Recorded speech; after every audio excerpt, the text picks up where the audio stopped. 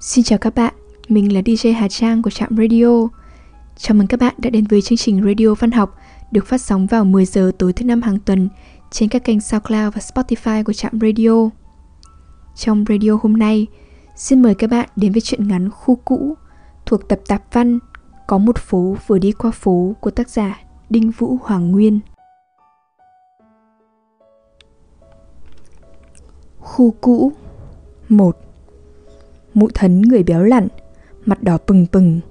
Mụ xình xịch lôi lão Thông đang co quắp như con dế từ trong nhà ra sân. Mụ đặt lão lên bể nước, cắp đầu lão vào nách rồi đấm như dã giò, vừa đấm vừa chửi.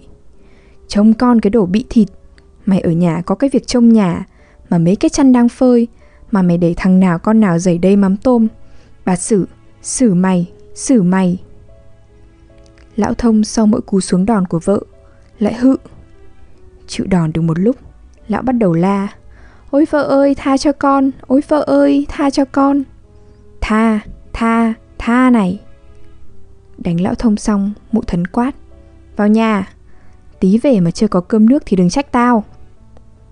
Thế rồi mụ đi quanh xóm, mụ bắt đầu chửi: Ới thằng liền ông, ới con liền bà, ới đứa già đứa trẻ, đồ ăn chó cả lông, ăn hồng cả hạt.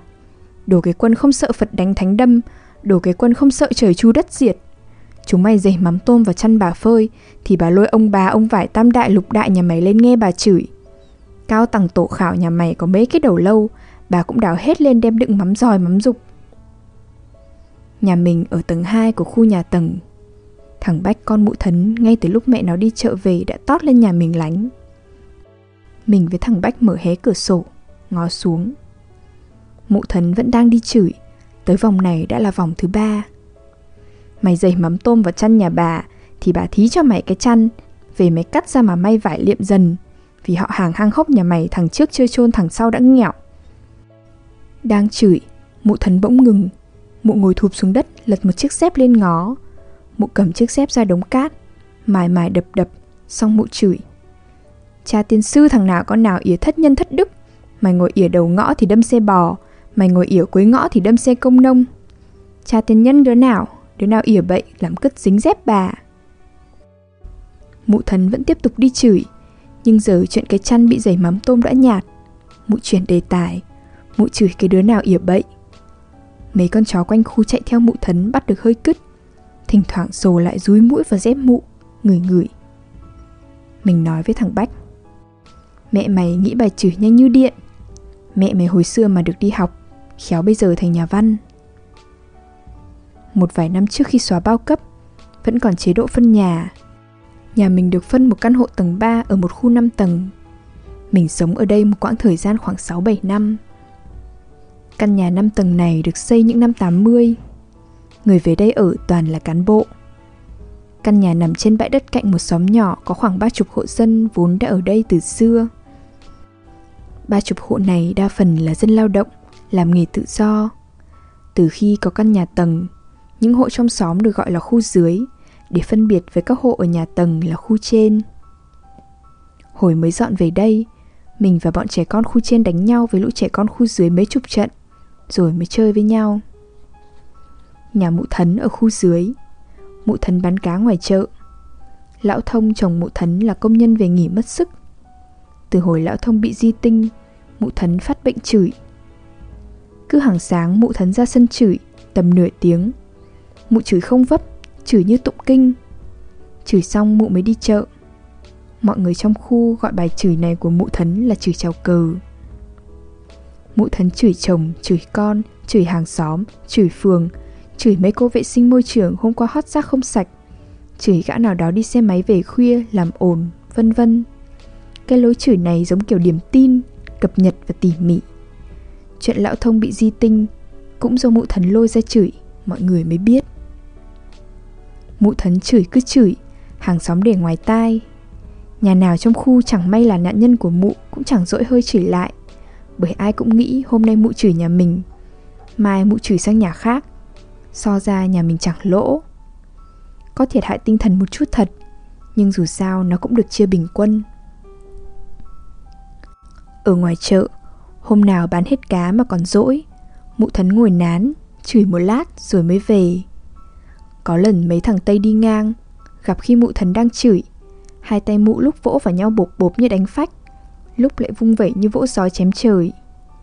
Bọn Tây đứng lại xem, chúng nó khoái, lôi máy ảnh ra chụp. Đầu những năm 90, Tây sang đây chưa nhiều. Bộ dạng mấy thằng này có lẽ như cách gọi bây giờ là Tây du lịch bụi, Tây ba lô. Thấy bọn Tây giơ máy ảnh chụp, mụ Thần liền dạng chân, vỗ háng, réo: "Tổ cha thằng Liên Xô, tổ cha thằng Liên Xô." Mới thoát bao cấp vài năm, Liên Xô vừa tan rã. Mấy chục năm gắn bó với Liên Xô, tội vạ đâu Liên Xô chịu. Nên trong quan niệm của nhiều người mình, chứ chả riêng mụ Thần, cứ Tây tức là Liên Xô. Tuy miệng chửi, nhưng mặt mụ Thần lại tươi cười. Có lẽ mụ cũng khoái, vì lần này mình chửi có khán giả, mà là Liên Xô chứ chả đùa. Lão Thông bố thằng Bách người lèo khèo và đần, mình đương nhiên chả coi ra gì. Mụ Thần to béo, nặc nô mình cũng chẳng sợ. Mình bảo với thằng Bách: "Tao quan hệ với bố mẹ mày là vì tôn trọng mày, chứ bao nhiêu anh hùng hào hán các lễ vật để được chơi với tao, tao cũng còn chưa xét. Mày phải biết thế mà trung thành với tao." Thằng Bách bảo: "Em đội ơn đại ca." Khu mình bầu tổ trưởng tổ dân phố mới, có ông Xích và ông Cứ. Ông Xích người khu trên, nhà tầng 1. Trước là cán bộ công ty xe điện, nay về hưu. Ông Cứ ở khu dưới, nhà có cửa hàng buôn bán sửa chữa đồng hồ. Hồi căn nhà tầng chưa xây, hơn 30 hộ khu dưới là một tổ dân phố, ông Cứ làm tổ trưởng. Căn nhà tầng xây lên, số hộ ở tổ này từ hơn 30 thành 70, nhưng ông Cứ vẫn làm tổ trưởng.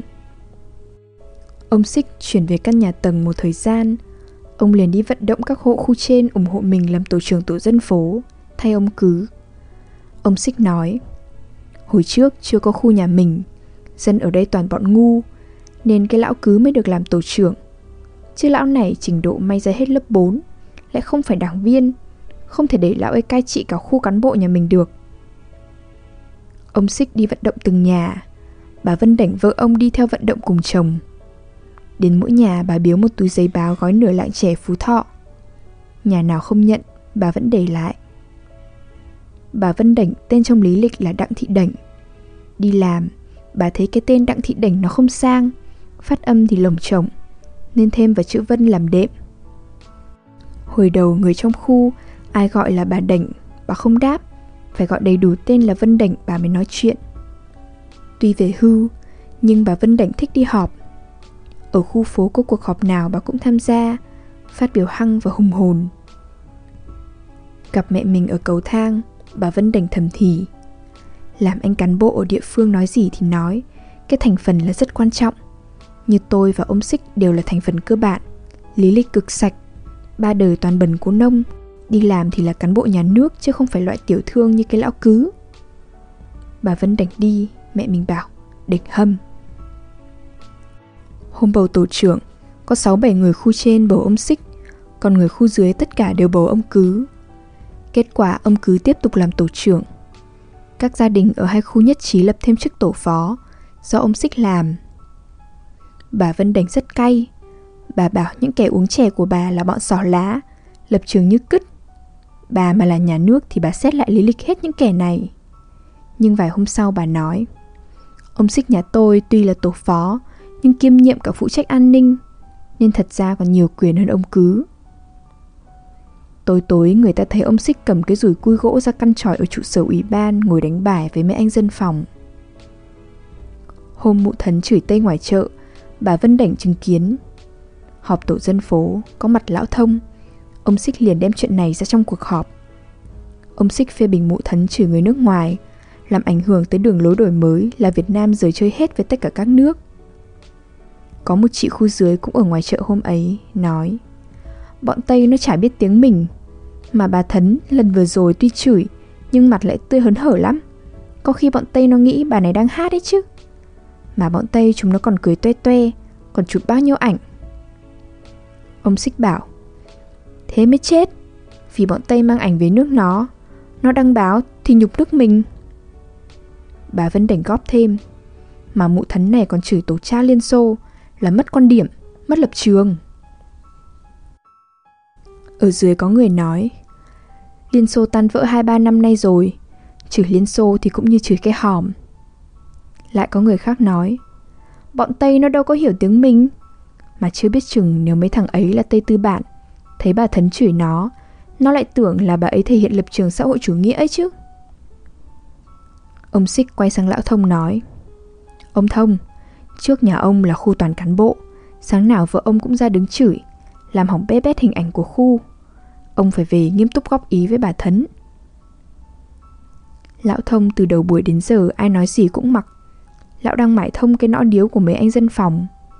Giờ nghe nhắc đến tên, lão ngước lên bảo: Cả cái khu này ai chả biết, con mụ nhà tôi nó tha không đánh tôi là may, chứ tôi mở mồm nói nó, để nó nhét cứt vào mồm tôi à? Ông là chồng, ông nói hèn thế mà không thấy ngượng à?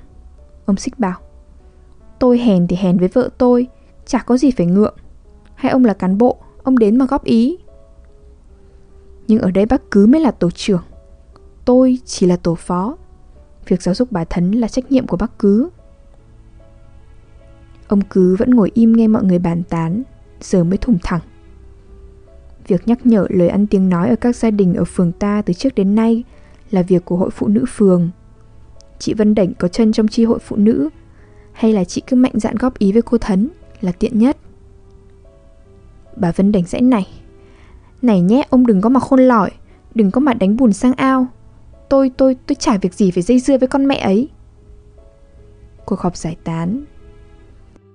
Sáng hôm sau, mụ Thấn đột nhiên ra sân chửi sớm và dài hơn thường lệ.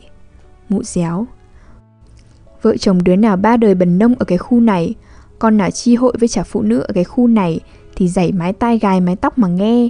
Bà chửi Liên Xô, bà chửi chồng thì can hệ gì đến mồ mả nhà mày? Tận mấy tuần sau, sáng nào mụ Thấn cũng dành thời gian chửi bần nông vào hội phụ nữ. Bà Vân Đảnh mấy lần đã định lao ra ăn thua với mụ Thấn. Ông Xích bèn khóa trái cửa lại, rồi ngồi trong nhà bật đài thật to. 2. Ông Cứ đi thu tiền ủng hộ đồng bào miền Trung bị lũ lụt. Qua nhà Hồng Cối bán bún chả, vợ Hồng Cối nói: Đóng thì cháu trả tiếc. Vợ Hồng Cối nhặt 3 tờ 500 trong ngăn bàn. Nhưng chả hiểu mình đóng thế này có đến tay người cần nhận hay không, hay là lại bị ăn chặn. Tức là mày bảo tao ăn chặn à? Cháu không nói chú ở đây thế nào ai chả biết. Cháu nói là nói cái bọn nhà nước ý, nó ăn bớt. Này, bọn nào là bọn nhà nước? Mày ngồi bán hàng ở đây, lấn chiếm vỉa hè lòng đường, nhà nước có thương mày nên mày mới có chỗ mà ngồi. Chứ mà nhà nước làm nghiêm thì vợ chồng mày bán sới lâu rồi. Mà tiền nhà mày đóng chẳng qua mua được mấy cái gói mì tôm, nhà nước nào thèm ăn bớt. Thì cháu cứ nói thế, không đúng thì thôi. Vợ Hồng Cối cười giả lả, kiểu cười trừ. Hồng Cối mắng vợ: Con đĩ này, câm. Cái loại mày cứ mở mồm là ăn nói bậy bạ. Có hôm ông vả cho mấy trưởng, cãi mẹ nó hàm đừng có kêu. Quay sang ông Cứ, Hồng Cối cười: Cụ tổ trưởng đừng chấp. Con vợ cháu đang mọc răng khôn, nó ngứa, nên hay nói cùn. Tao mà thèm chấp chúng mày. Mà mày cũng chừa cái thói vũ phu đi. Mày mà còn tẩn vợ có ngày tao đưa lên phường. Đây, sổ đây, ký đi. Ông Cứ đi tiếp đến nhà mụ Thấn. Lão Thông nộp 1.000. Mụ Thấn từ trong nhà loe xoe chạy ra, ngó quyển sổ trên tay ông Cứ, rồi quát lão Thông: Đóng thêm 1.200 nữa. Mụ Thấn quay sang ông Cứ nói: Bác ghi cho nhà em đóng tổng cộng là 2.200. Sao hôm nay đóng nhiều thế? Thì nhà cái con mẹ Đảnh đóng 2.000, nhà em lại thua nó chắc. Thế nhà này định đóng tiền ủng hộ đồng bào hay chi tiền với nhà bà Đảnh? Mà này, đóng vào rồi là không có rút lại đâu nhé. Bác coi thường nhà em thế. Mà tổ sư thằng Dời này làm mưa bão lũ lụt để nhân dân miền Trung phải khổ sở. Mày hú hí trong háng vợ nên mới đui mới mù. Dời đánh thánh vật cả họ hàng hang hốc nhà mày. Thôi, để dành bài này sáng mai mà chửi. Tôi đi đây. Vâng, nhà bác đi ạ. Mày cứ giúp đầu hú hí nữa đi, rồi có ngày Dời đánh thánh vật họ hàng hang hốc nhà mày. Lão Thông ngồi đấy bảo: Hôm nay bà chửi đích danh Dời, mà bà lại còn Dời đánh thánh vật, thì hóa Dời đánh Dời à? Thì bà nhầm. Mà mày biết vợ mày nhầm mà mày không nhắc sớm.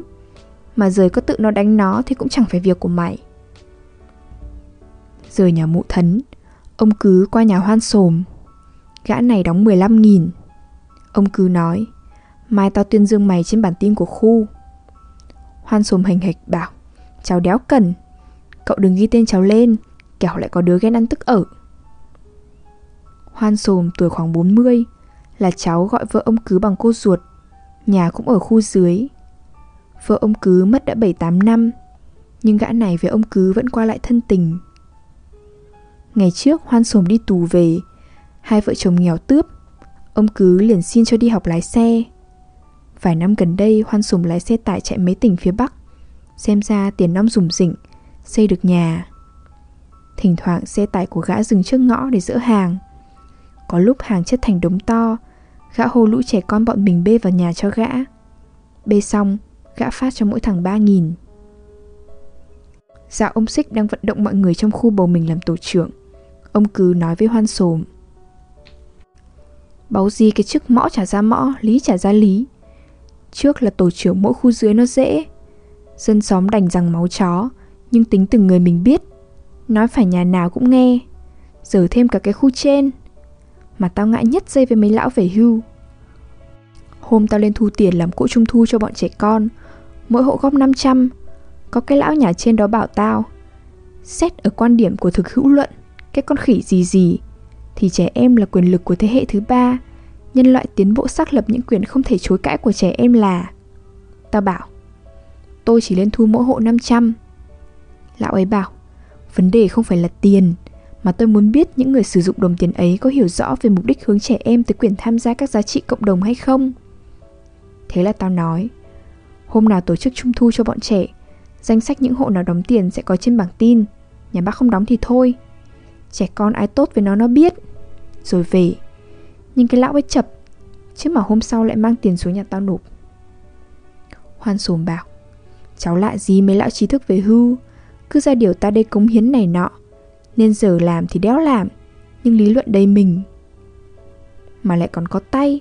Tao thông báo đi họp tổ dân phố, thế là tay ấy bảo từ trước đến nay hắn chỉ đi họp nếu có giấy mời đàng hoàng, còn không có giấy mời thì miễn dự.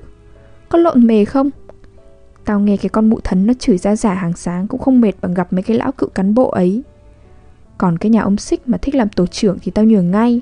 Tao còn cảm ơn, chứ việc gì phải đi vận động. Cậu không được nhường. Sao lại không nhường? Cậu làm tổ trưởng lâu năm, ai người ta cũng tin. Nghe cái con mụ Thấn bị động lực kinh nhiên chửi chả chừa ai, cũng chưa bao giờ chửi cậu. Mà cháu đây đi buôn hàng biên giới, thỉnh thoảng cũng phải đánh xe về qua nhà đổ hàng.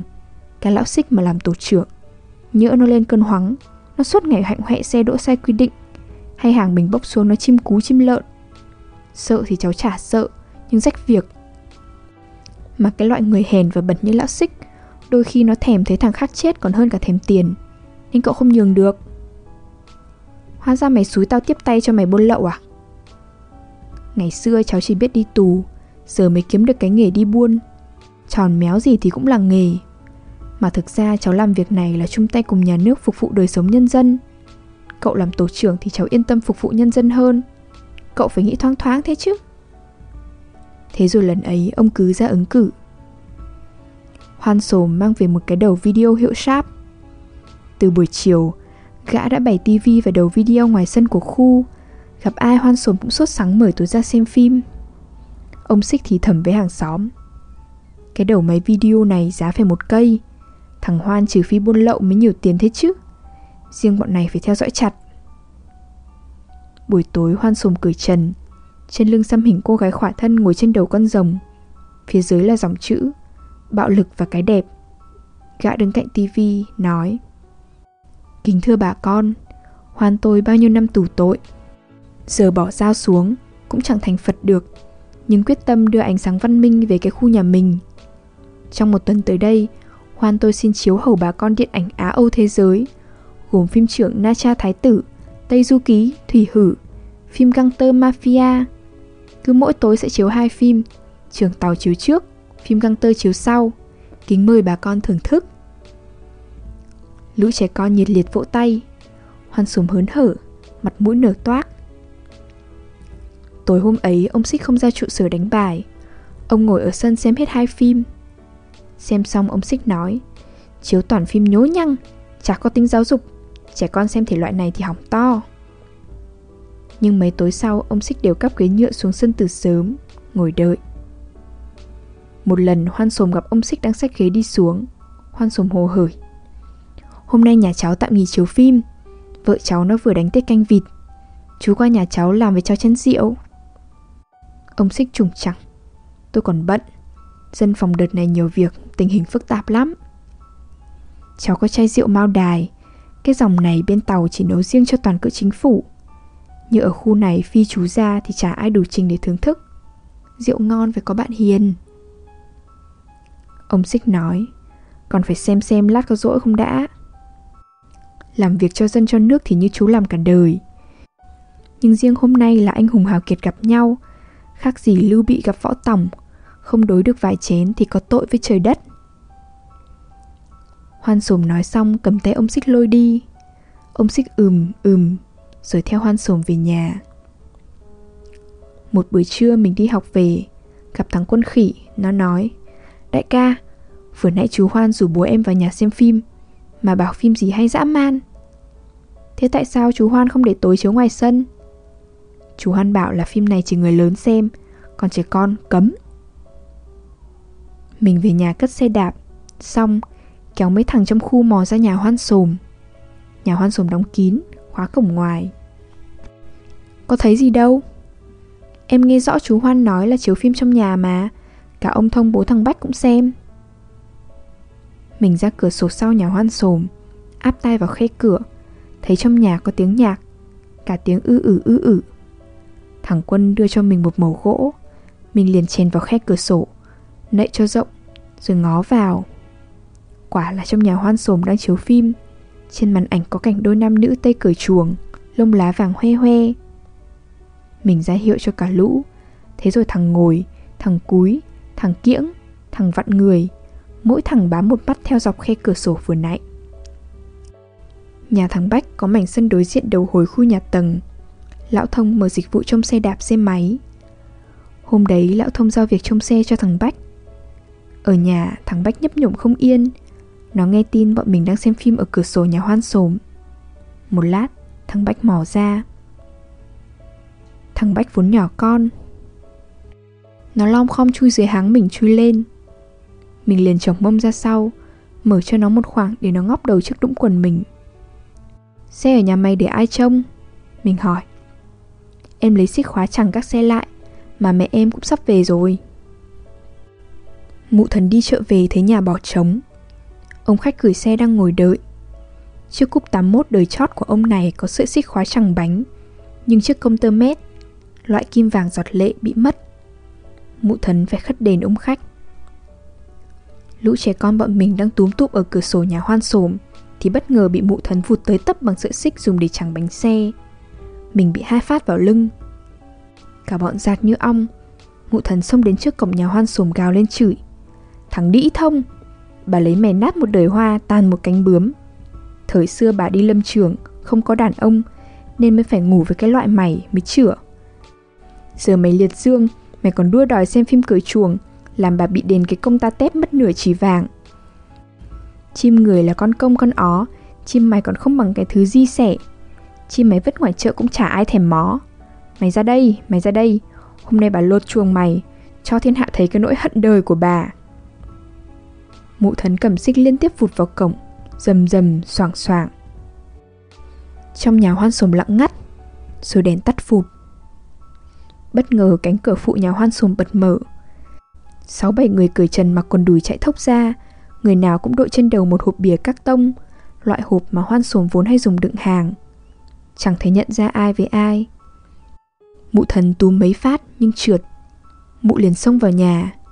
Lại có 2 người cởi trần, đầu cũng đội hộp các tông từ trong bếp nhà Hoan Sồm phi ra. Lần này mụ Thần không túm vai nữa, mà túm quần đùi một người, giằng lại, giơ xích vụt.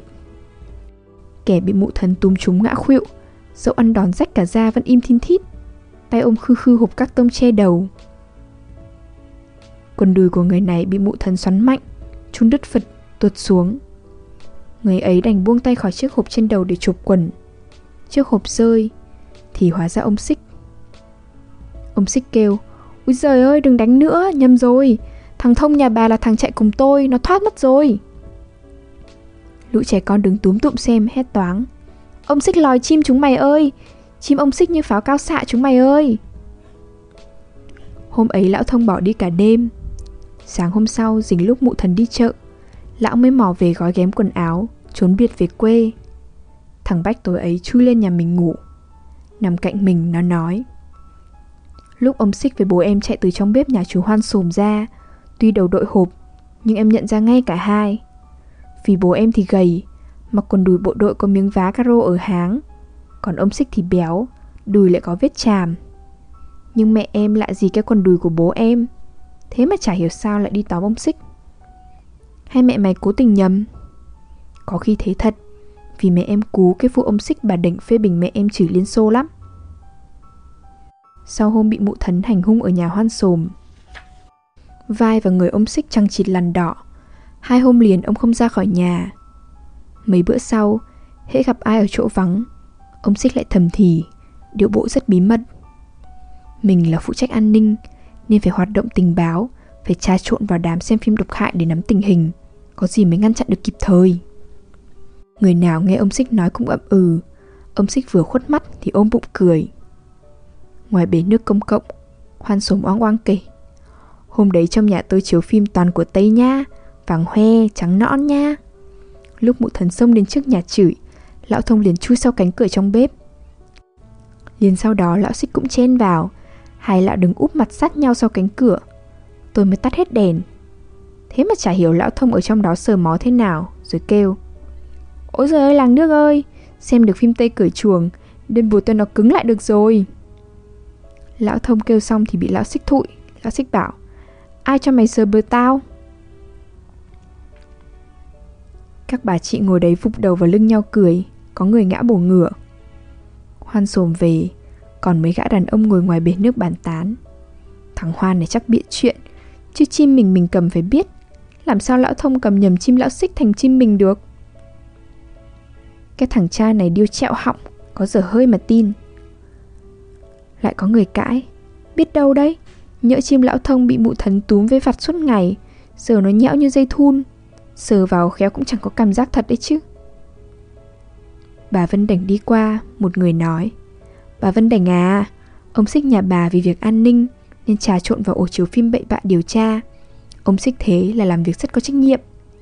Nhưng cái chim ông Xích thì lập trường có vẻ hơi yếu, nên gặp cái tư bản vẫn thèm. Bà nên về quán triệt tư tưởng cho cái chim ông Xích." Người khác lại nói: "Không thể bảo là cái chim ông Xích lập trường yếu được. Vì lúc mụ thần sấn sổ tấn công, chim ông ấy vẫn hiên ngang chổng lên trời. Phải nói lập trường thế là quyết liệt chứ, nhưng mà là lập trường theo gái Tây." Bà Vân Đảnh bơ, làm như không nghe. Lúc về sân, nhìn thấy mụ thần, miệng bà sắt lại. Việc phát giác ông Xích trong đám tụ bạ xem phim sách lần này tất cả là tội của mụ thần. Đêm đã khuya, thời lượng của chương trình đến đây là kết thúc. Xin chân thành cảm ơn các bạn thính giả đã chú ý lắng nghe. Chúc các bạn một đêm ngon giấc.